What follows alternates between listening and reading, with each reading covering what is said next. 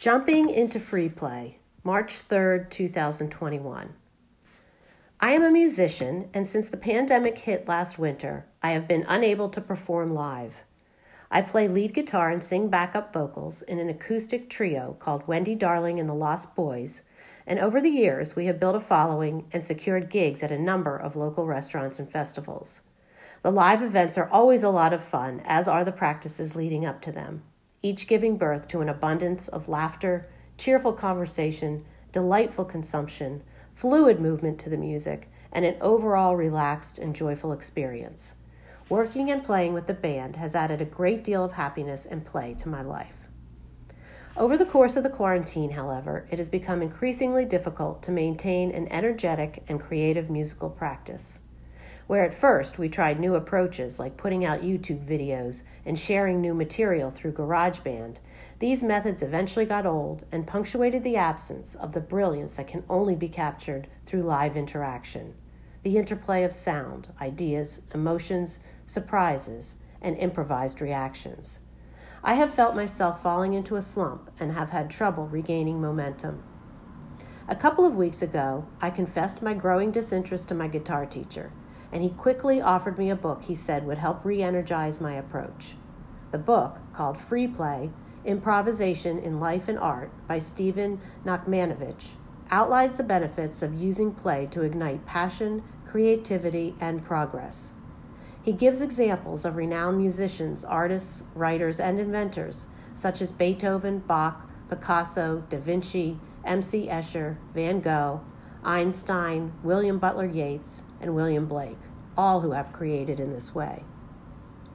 He talks about opening ourselves to divine play, known as Lila or Leela in Hindu philosophy, in which we surrender our consciousness and need to control the outcome and open ourselves to whatever inspiration may come through.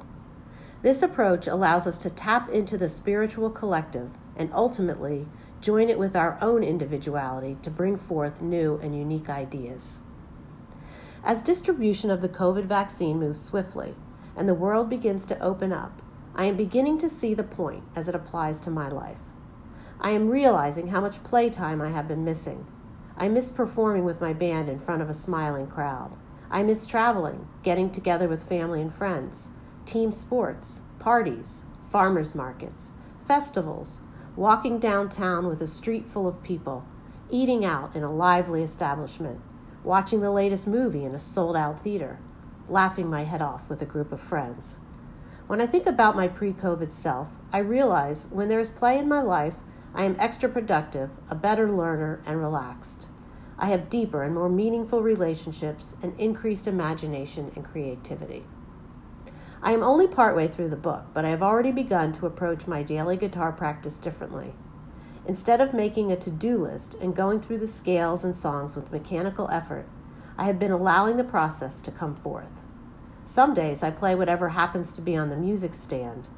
Other times, I take a band standard and try it with an entirely different guitar tuning. I experiment, I create, I dance, I play. I am finding that all I need to do is show up and allow myself this opportunity to lose all inhibitions and bring forth that which makes me happiest. I am beginning to regain my enthusiasm, and new ideas and accomplishments are starting to surface, just as Nachmanovich promised. As the pandemic cloud lifts and we are able to get together in larger groups, there will be more opportunities for play, and I recommend taking them. There may still be a period of waiting before it is safe to rush out into the world, but even now, we can begin to approach all endeavors with a childlike perspective of fun, surrender, curiosity, and joy. We will certainly be happier, and we may even discover a hidden treasure or two.